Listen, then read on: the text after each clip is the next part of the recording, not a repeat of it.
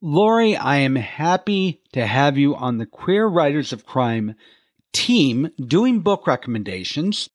You've done a great job so far, and I'm sure that will continue. But today you're here for a reason other than giving a book recommendation. Care to share what that is? Yeah, I'm going to be talking about my new book that's just been published this month called Double Crossed, and I'm really excited to be with you. It's great. Well, you're the only member of the team that gives recommendations and is an author at the same time, which is great. So we'll get into that discussion right after this. It's time to put on your sleuthing cap, feel nail-biting dread, and face heart-racing fear. This is Queer Writers of Crime, where you'll get book recommendations and hear interviews with LGBTQ authors of mystery, suspense, and thriller novels. Here's your host, Brad Shreve. Hi, I'm Brad, and I have Lori A. Egan with me as a guest, as we said earlier. Welcome back, Lori. Thank you, Brad. It's been fun.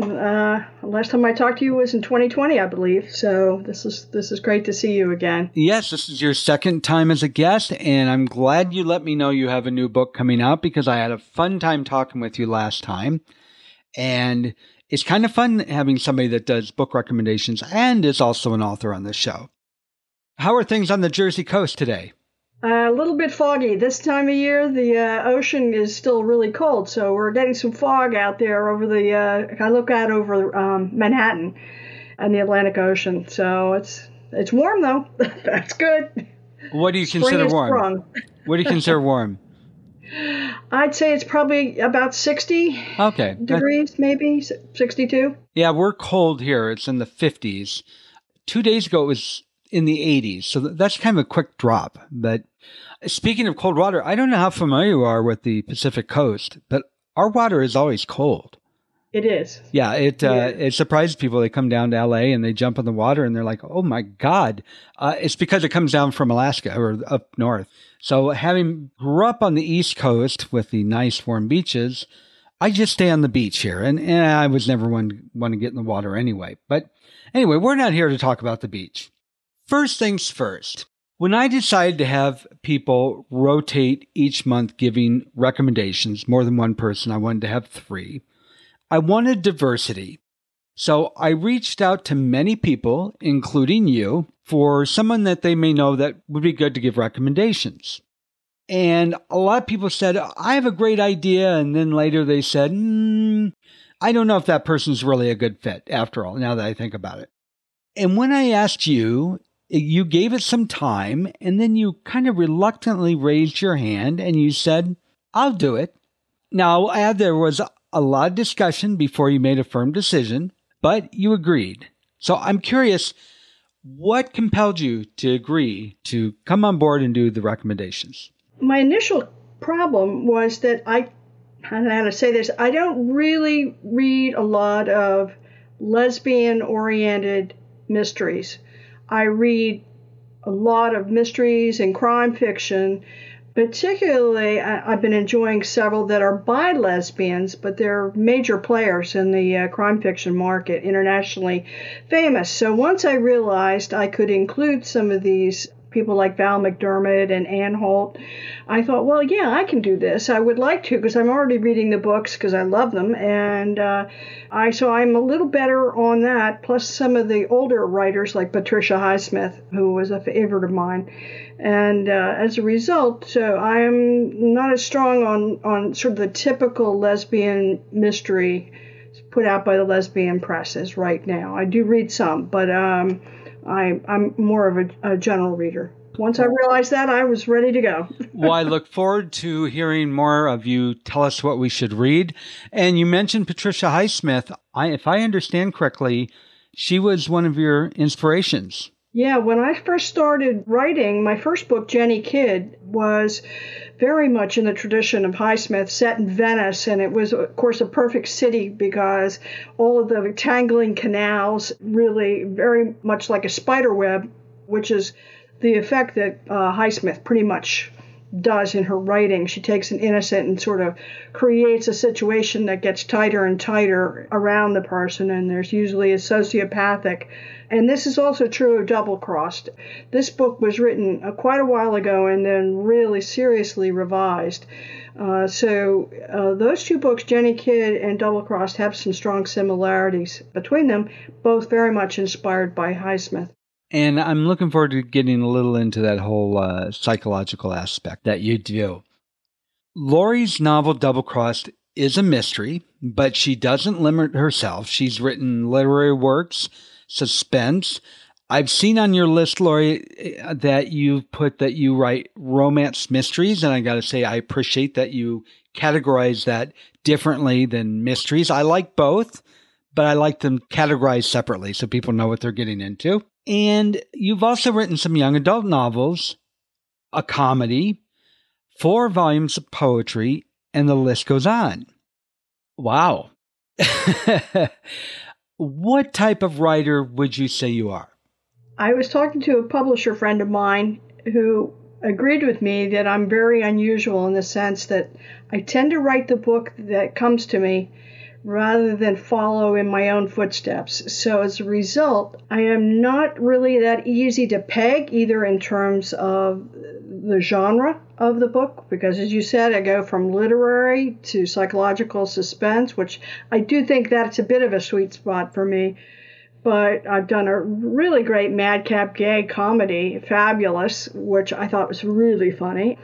And I also I'm a bridge writer in the sense that I don't always exclusively write for the LGBTQ market, although usually there is something in every book that would appeal to that market.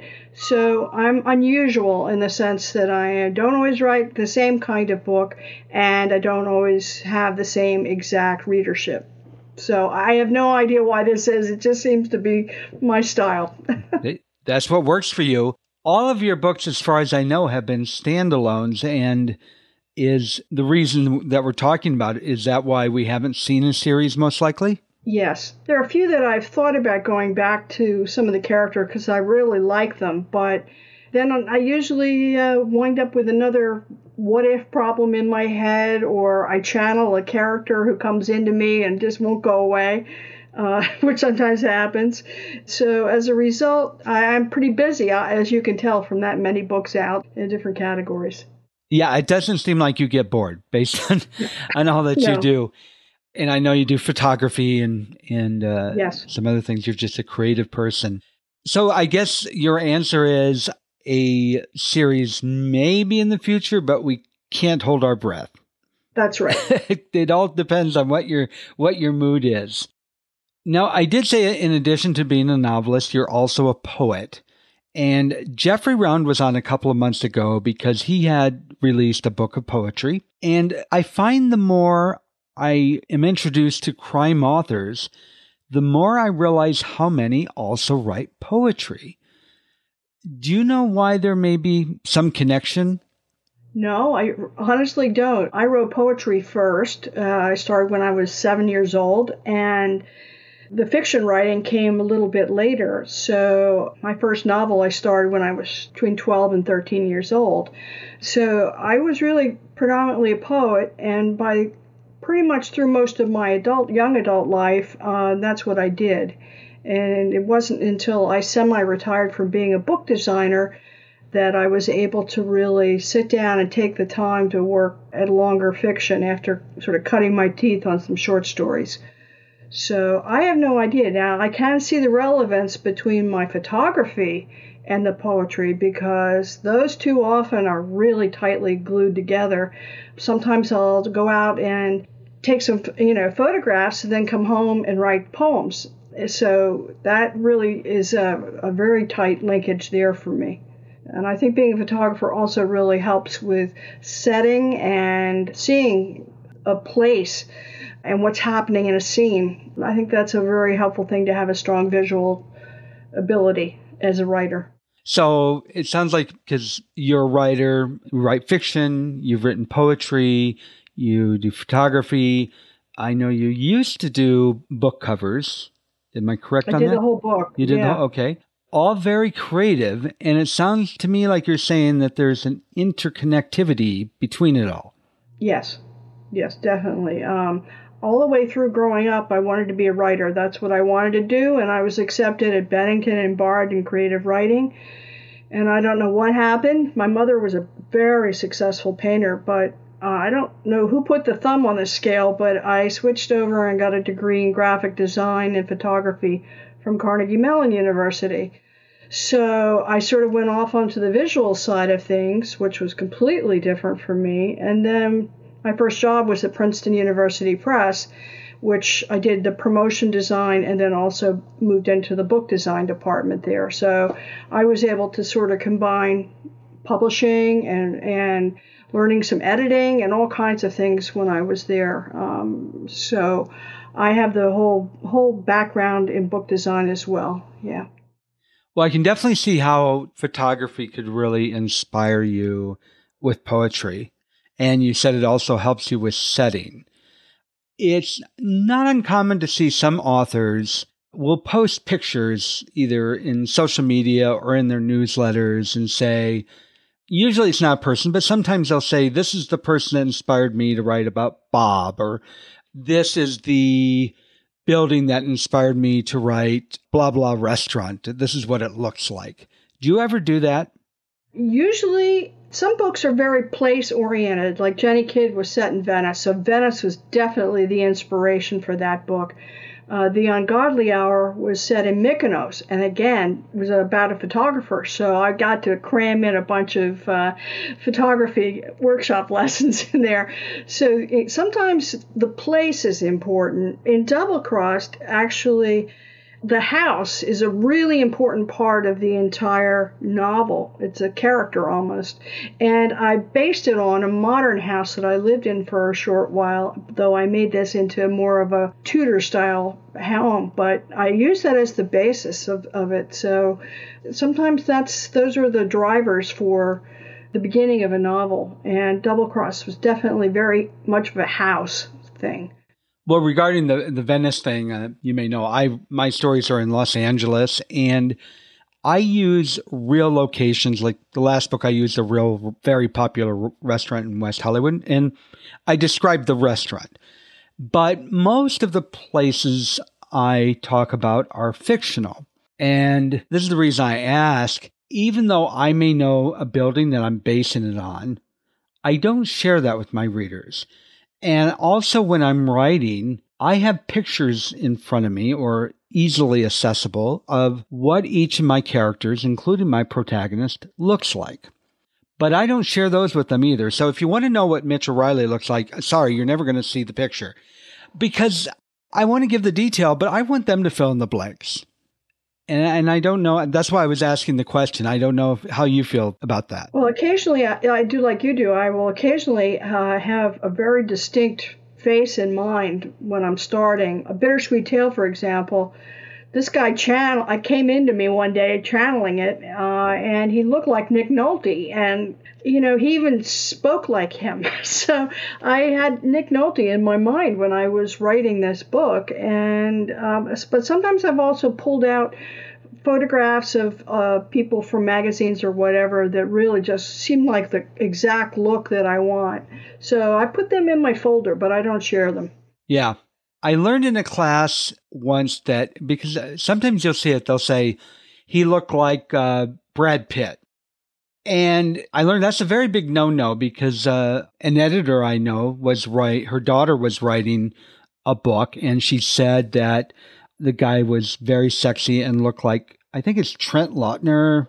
He was in one of those sparkly vampire werewolf shows. I can't remember the name. But anyway, he's an actor with a very nice body. But her mother, the editor, remembered him from some other thing where he was scrawny. And when she read it, she thought, why are you saying this guy's sexy? So there's a big danger with putting a celebrity's name in there. So I do want to tell my readers and the listeners out there that know I have a major crush on Paul Rudd.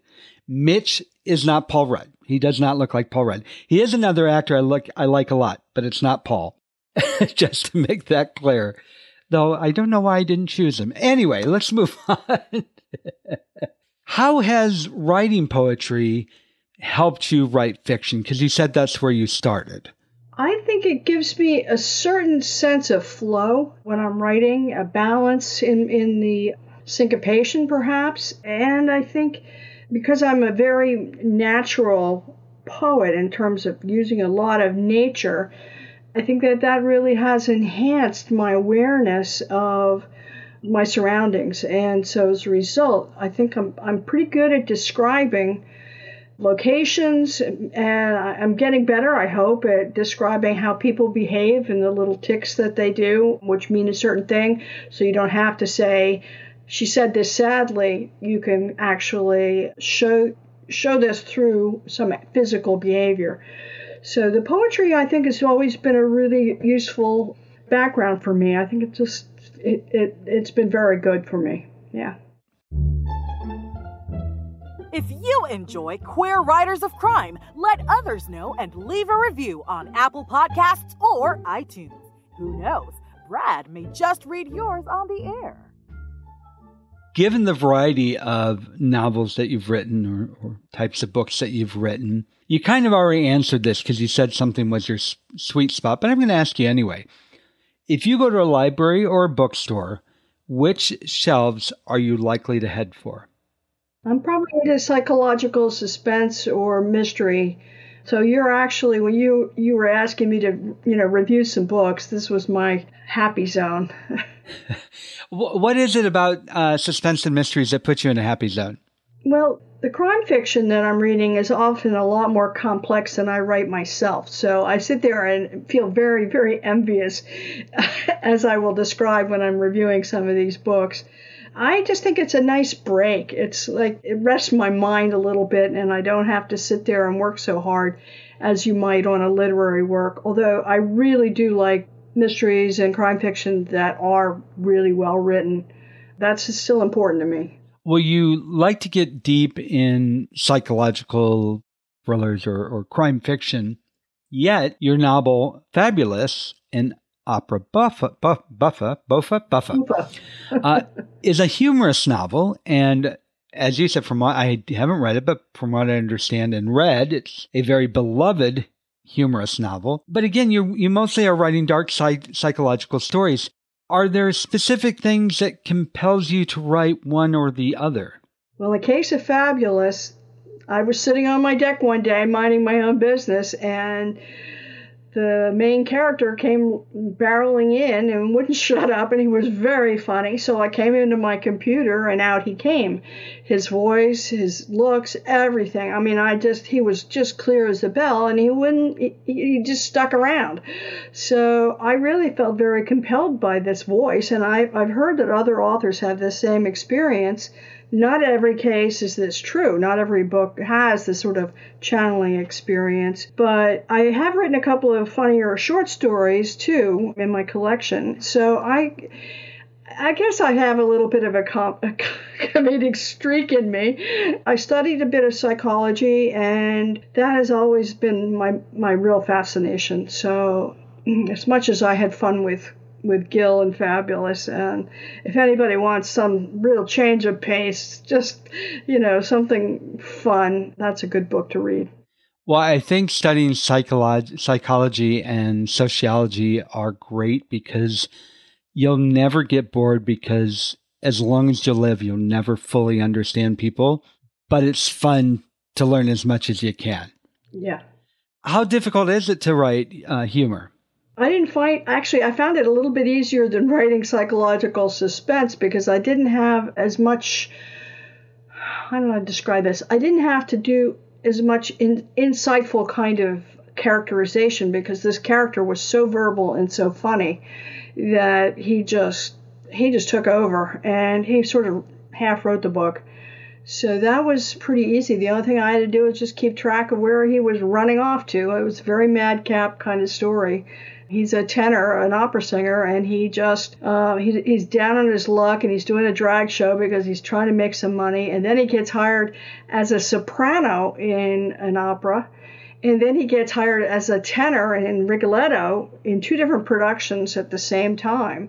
So he's constantly putting on wigs, taking them off, dressing one way and then another. And then he gets involved with a mafiosa who loves Handel, and she's the enemy of one of the producers of one of the 2 operas. So he just finds himself completely in a mess. So it was just so much fun to write. I really had fun with that one. I wish more people would read it because I think it's good for this day and age when people really need to laugh a little bit. It sounds a lot to me like some of the madcap comedies from the 30s and 40s. And yes, it really does. And an opera singer who is getting by being a drag queen, that's awesome. Yeah. You said, he kind of came to you and took over. And I don't know any author that when that happens doesn't absolutely love it. It's happened with me. Some characters I have to really sit down and say, what I want to be. But some of them just jump out and say, here I am, here I am. So since he did jump out at you like that, and to a degree wrote himself, not to steal your thunder, did you find that was true, not just about him, but throughout the whole story? Just kind of seemed to flow? Oh, he stuck around. He was on my shoulder. And not every book is, like Double Crossed, I didn't have that channeling experience at all there. So, every book is different. I'd say a couple of these, Outcast Oracle, A Bittersweet Tale, Fabulous, and I guess those are the ones that really came through with a character that just appeared. So you're here about Double Cross, so we probably should talk about that book at least a little bit. And I call this Beyond the Blurb because when I ask people to talk about their books, they're always kind of afraid, how much do I give away? So I don't accept the blurb, but I don't expect you to give it all away. So I call it Beyond the Blurb. Give us what is on the book jacket or on Amazon, and then a little bit more. Tell us what the story is. Okay, well, the first line on the back cover, which I think is really good, is, "Ever dream of finding the perfect lover? When Alexandria Wyatt meets Marnie Hardwick, Alex is thrilled to end her solitary, unhappy existence. After several blissful months, the 2 women buy a house set deep in a dense pine forest. However, the landscape soon dissolves from idyllic to disturbing, as Alex begins to suspect the relationship is a trap. Fueled by jealousy, anger, and curiosity, Alex rushes into a bizarre intersection of past and present that holds treacherous consequences." So Double Crossed is a very good title for this book because it works on a lot of levels. Some seem rather superficial at the beginning of the book, but as we go along and the plot opens up, you're going to find a lot more underlying versions of the concept of Double Crossed. So this is really a sort of tale of desire, deception, betrayal, and revenge. And I think it starts out as a love story, but it doesn't stay there very long. It sort of cascades into a nightmare. And again, this book was written very much in the tradition of Patricia Highsmith. And I think you as an author know that when you're done with a novel and you're writing a blurb, sometimes you're like, this is harder to write than the book was. And I got to tell you, that blurb is damned intriguing. Very well done. I mean, it's just how anybody could read that and not want to pick up the book, I don't know. I am curious about one thing. Double Crossed is normally spelled as 2 separate words or with a hyphen. You have it as just one word, Double Crossed. Yes. What's the reasoning behind that? I don't know. It just seemed to be more appropriate in a sense because it's almost like a verb that is being used here, but it is also the state of the novel. And I don't know. I just I considered putting the hyphen in, but I just didn't do it. I just felt it was better, just stronger as one word. Just didn't feel right. No, it didn't feel right. So tell us a little more about Alexandra, because as a character, she's very interesting. So give us a little more. Even the blurb gives you an idea of she was looking for somebody, she found somebody. But what about her past? What makes her tick that got her in the situation? Well, I can't tell you a lot because of the plot, but okay. She is a designer. She does fabric designs, and She's an illustrator in a sense, and her parents are both dead, and they were divorced at a young age when she was a young person. So she was actually left a fair amount of money. But she doesn't tell Marnie this because her mother was always telling her, don't reveal anything financial. Keep that all to yourself until you're absolutely sure that your partner is trustworthy. So she, in a sense, is not being completely honest with Marnie Hardwick.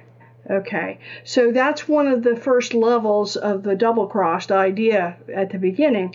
So her narration is not exactly untrustworthy, but in a sense, she's an interesting, intricate character.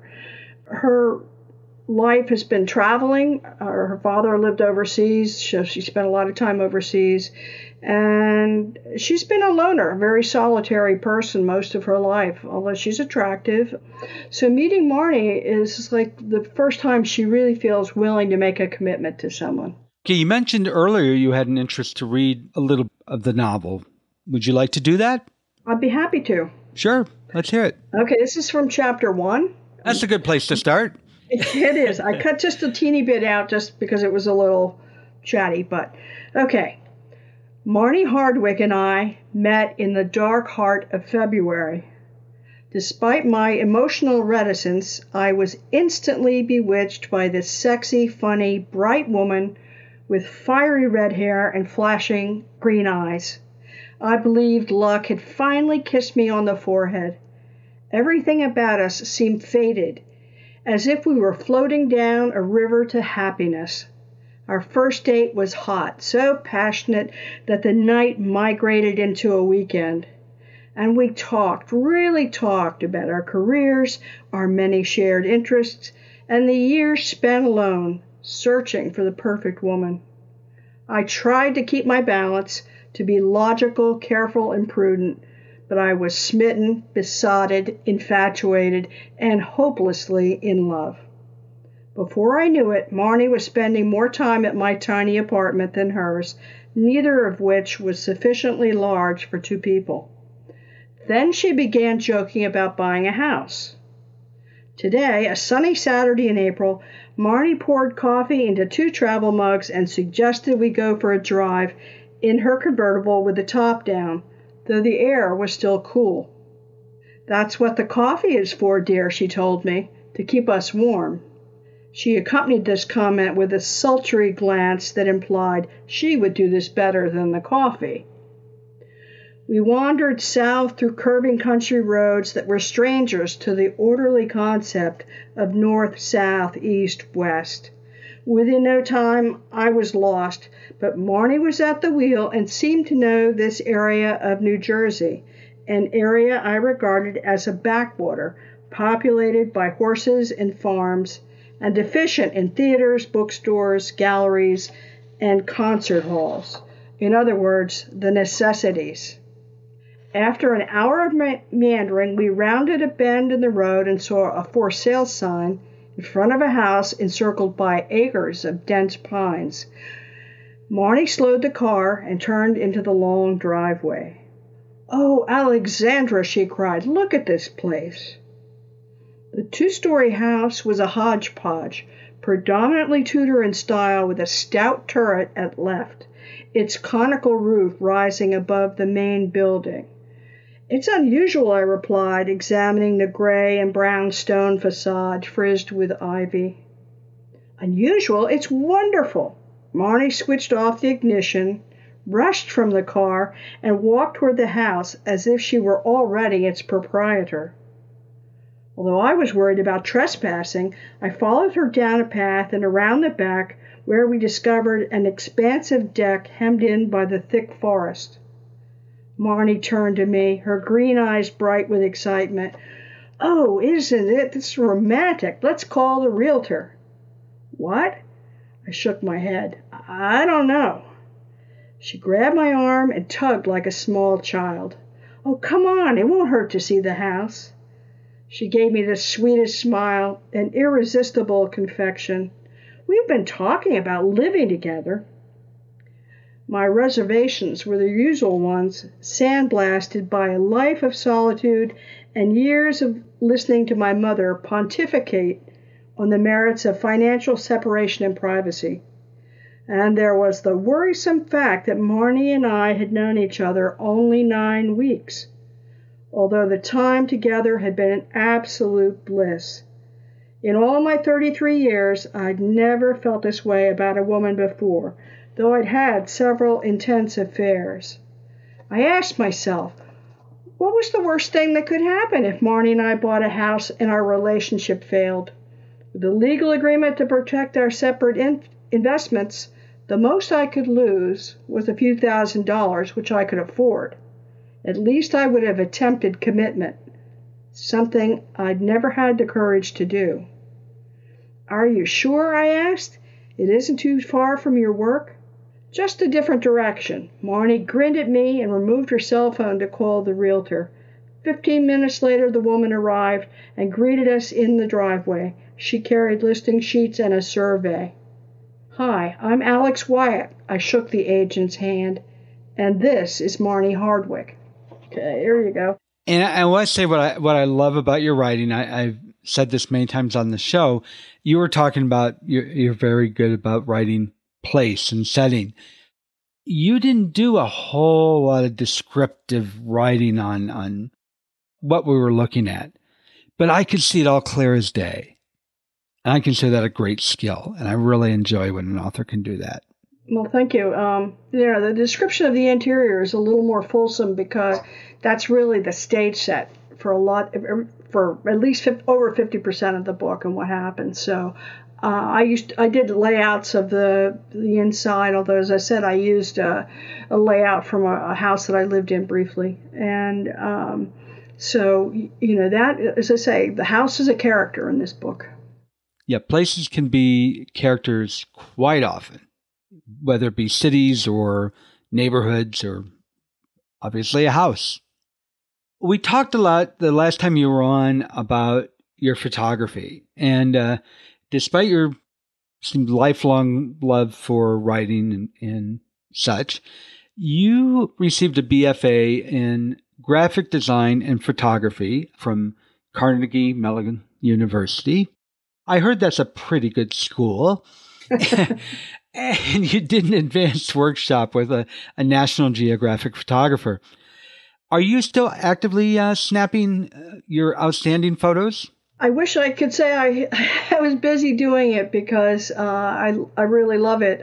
I still take photographs for some of my cover illustrations, but I've had a series of pretty severe foot reconstructions and orthopedic problems, so walking around with a camera is just really almost beyond me now, and it drives me crazy because my head wants to go do it, but my feet are rather unwilling and start screaming at me after I'm out standing for even a few minutes. So I still teach fine art photography. I have 14 students that have been with me for many, many years. They're all professional.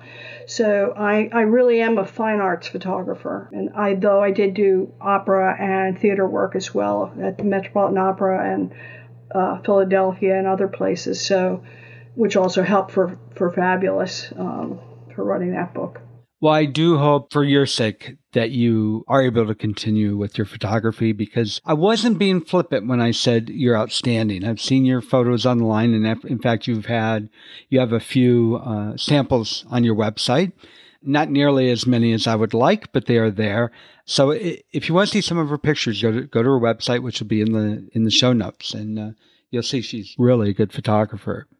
So back to writing. Almost all authors say they got the writing bug at an early age, so I stopped asking that question. And you mentioned yourself, I don't know if it was before we started recording or once the show started, but you said you started in poetry, I think at 7 you started writing your first poems? Yes, I did. I was in the bathtub. And I screamed for my mother to bring me paper and pencils. She thought I was completely off my rocker. And then I promptly sat down and wrote 4 stanzas out. That is an awesome story. Are you a big bubble bath person? I wasn't then. It was just a regular old bath, but no, I don't watch anymore, particularly because with my feet, getting in and out would be really a problem. So I'm not. Sorry to say. I was just thinking if you're in the bathtub when you get your inspiration all the time, that would be you'd have to keep pen and paper to be safe at hand. And even that would be difficult. So what would you say? I want you to really think hard. This isn't a question of what books inspired you to really pursue being a writer, but what are the earliest books that you can remember? I loved Winnie the Pooh, I have to say. I really did. A lot of the typical books that children were read scared me to death. My mother had a little bit of a macabre streak, and so I think she didn't help me out very much. So she inclined me to have a lot of nightmares. When I was about 10, I was given the galleys for Sterling North's Rascal, which was his first book, because my mother knew either the publisher or somebody who knew him. So I got to read the galleys because they wanted a kid's point of view. So I think that really sort of set me on the road to writing my own novel at that point. And I'm trying to remember other books. Oh, I read all the time. I mean, I always had a book in my hand, and I read pretty much anything I could get my paws on. I can't think of anything right off the top of my head at the moment. Well, it sounds like the book you mentioned was your aha moment. Yeah. I didn't read Winnie the Pooh as a child, but I had an ex and we used to go on long distance drives, and we read Winnie the Pooh books to each other. There is an amazing amount of good philosophical information in there. So it's a great kid's book, but it's a damn good adult book as well. I thoroughly enjoyed it. And I thought, why didn't I read this as a kid? Well, like this could be the difference in age. You know, when I was growing up, that was still a very popular title. So I want to talk about one of your books that's a little bit older. You wrote it, I'd say somewhere around 10 years ago, and it was called Outcast Oracle. It's a novel involving trauma from religion. I don't know how much it involves, if at all, homosexuality in the church, but religion and LGBTQ folk, they're generally sometimes a disconnect, but usually a really strong interest because of the conflict between the two. So that story really intrigues me. Would you share the story with us?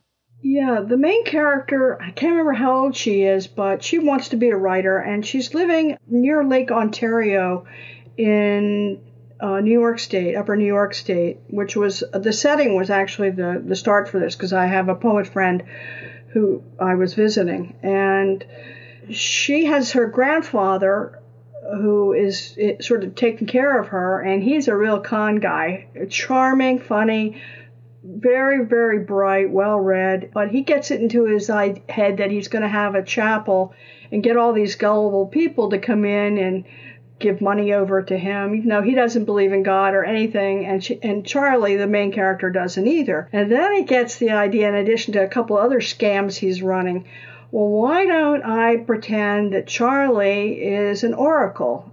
And then, she's going to perform some fake miracles. So that's where the title comes from.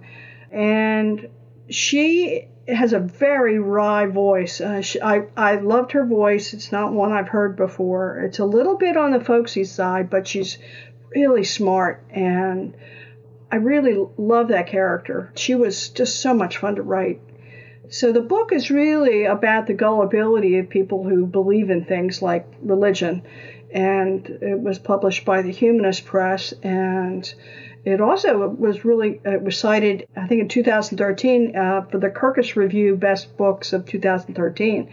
It was on the list for a young adult novel, although it's really an adult novel as well. It's not exclusively for young adults. Well, if I understand correctly, the Humanist Press doesn't exist anymore, but it was a part of the American Humanist Society. Is that correct? Yeah, it's a publishing arm. I don't know whether it's completely closed, but they only did a few books of fiction, and mine was one. They also are still keeping my Fog and Other Stories, my story collection, alive, but I really don't know much what they're doing, but the person I was dealing with left a long time ago. So They mostly do nonfiction, as you would expect. Well, I hope it was a good experience because I did go, their website still exists at least. Yes. And they have a list of authors. And when you click on the list of authors, your picture is the first one that pops up and is big as day. So, I haven't checked for a while. so go have a look. They may not be around, but their website is still there. So out of curiosity, are you a member of the American Humanist Society? Not anymore. I was for a while. It just got to be, I started having these foot surgeries and I couldn't get to the meetings, and our local chapter, I had a little problem with the president because he promised to do a special event for me and then he changed his mind. So I really just haven't done it. I still keep up and I still read a little bit on the subject, and almost every book I write has got some little humanist slant, either softly said or a little more obviously said, because I have been, in my mind, an atheist since I was a child. I was not baptized, and one book that I did read when I was about 12 was Bertrand Russell, Why I'm Not a Christian, which gave me an aha moment and said, yes, thank goodness. So I was completely armed for all my religious friends to argue. I'm sure it wasn't very happy for them. Well, I want to get into how they fit into your books, but not everybody necessarily understands what a humanist is. Everybody understands what an atheist is. So there's just a little bit of difference. Can you explain what a humanist is? Well, I think a humanist, and for example, Unitarians are not so different in many ways. Humanists don't believe in God particularly, but it's sort of a soft version of atheism.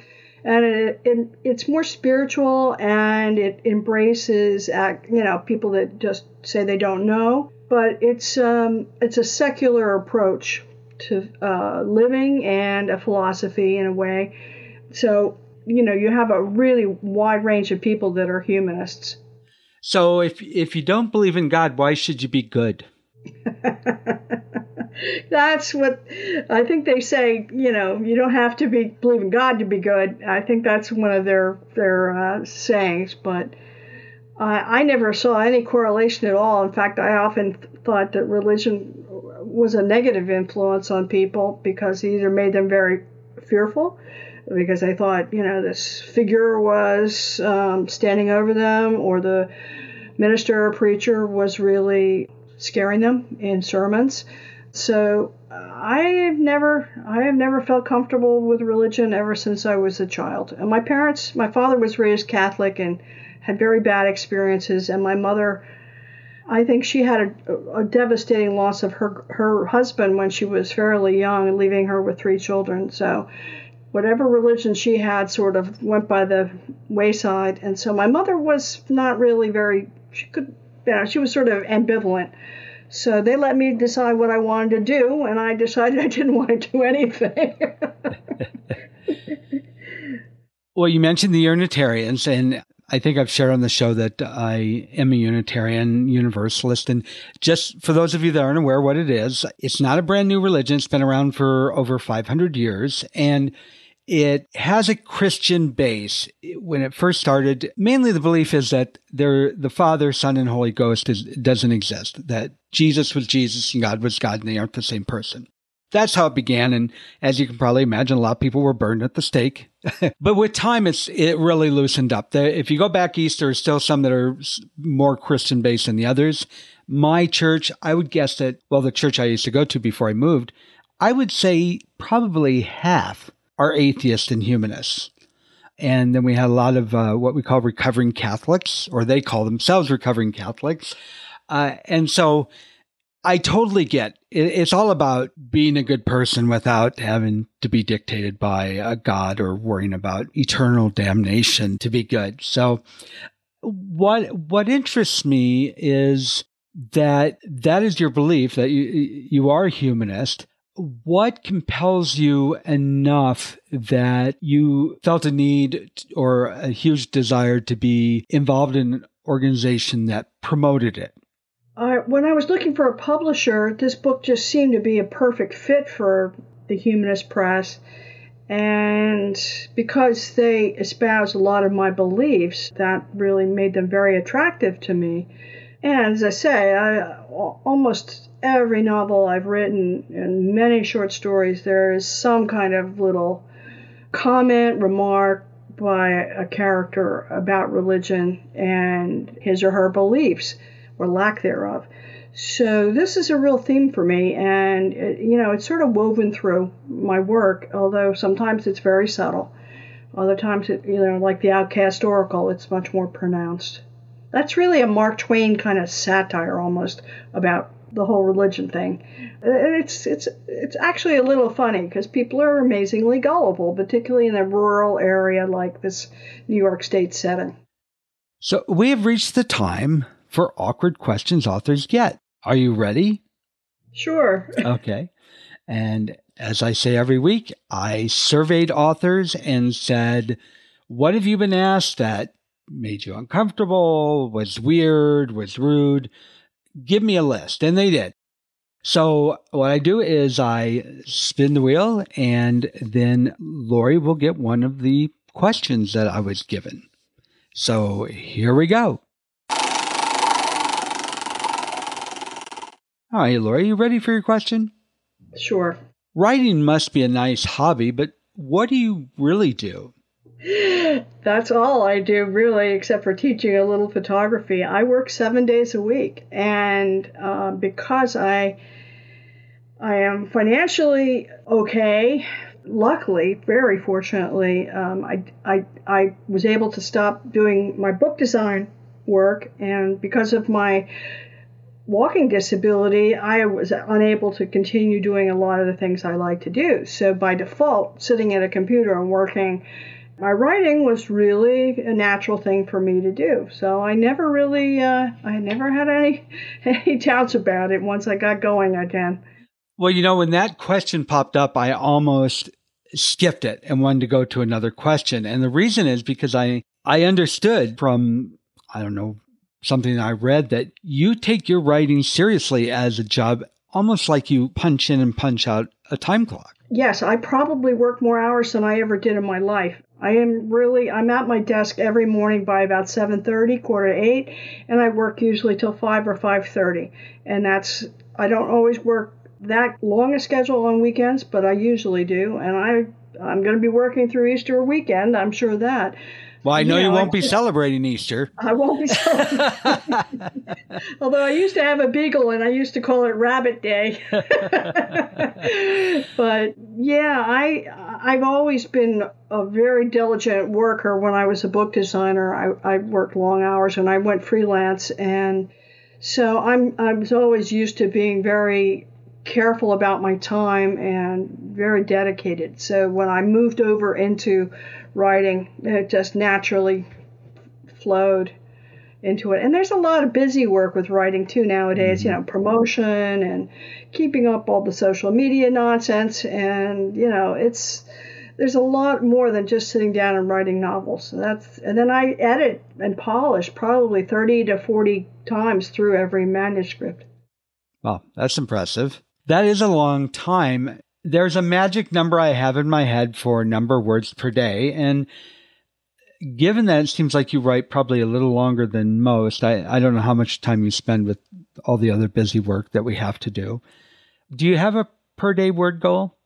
I used to a little bit more in the early days. Now, maybe it's because I'm older, I'm having a little more trouble with the flow. It doesn't seem to, or maybe I'm just more self-critical, but I can write anywhere from 1,000 words to 5,000 words. 5,000 would be an extremely good day. Mm-hmm. But I always reread what I wrote the day before as a way to kick off into that day's work. So I'm rereading and editing the day before's work when I start to sort of get into the flow again. Yeah, I reread the day before to get the flow rolling again. When you did have a number, what was that number? Usually. I try to get about at least 3,000 words. Okay, that's more than normal. A really good day would be 5,000. That would be probably with a lot of dialogue, so that that's a lot easier to write in many ways. That's pretty aggressive. Most authors know from Stephen King's excellent book on writing called On Writing. his goal is 2,000 words a day. And it's funny, even people I know that haven't read that book, 2,000 seems to be the magic number that most people seem to have.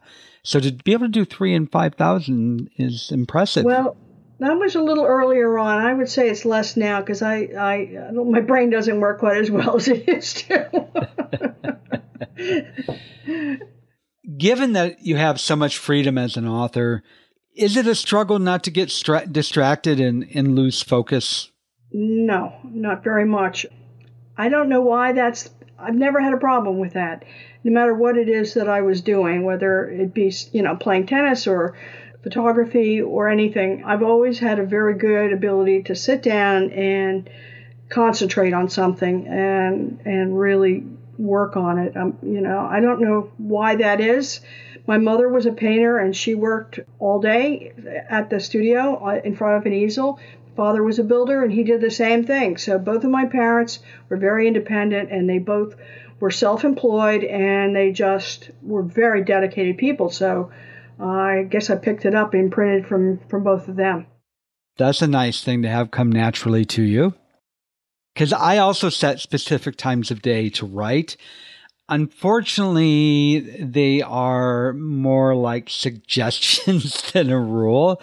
I would like them to be a rule. I have a challenge with Facebook because I do some contract work for a little extra money each month for a company that requires I be on Facebook. So I have a separate login for that so I don't get too involved in chatting. But unfortunately, it's really easy to flip from one account to the other. So I can get lost into Facebook. But what I started doing, I bought very cheaply a few months ago, is a program called Freedom. I don't know if you're familiar with it. No. It is beautiful. There's a couple ways you can do it. You can just turn it on and it will lock you out of all social media. It knows what most people like in social media. I typically am a YouTube junkie. That's where I can fall down a rabbit hole. So if you want to go the easy route, you do that. Or you can give it a list in addition to social media, what other sites it should lock up. Or you can, what I do is say, these are the sites I need to get to. There may be sites I have to go to while I'm writing, the Thesaurus or the Chicago Manual Style, something like that. And you set the time and it locks up your screen and you can't get in. All you can do is you can set it for 5 minutes or the whole day. And it is beautiful. So if you're having a struggle out there, it is the thing to get. And you don't have to be a writer. Anybody that gets distracted from any of that stuff that has work to do. It's called Freedom. I tried several. It's the one that I found works the best. Well, it has been great talking with you, and I look forward to more of your book recommendations in the future. Thank you for coming back as a guest. Well, my pleasure, Brad. It's always great to talk to you. And again, of course, her name is Lori A. Egan, and the book that we are discussing is her latest novel, Double Crossed, which, I will stress, is available to purchase right now. So Lori would love you to do that.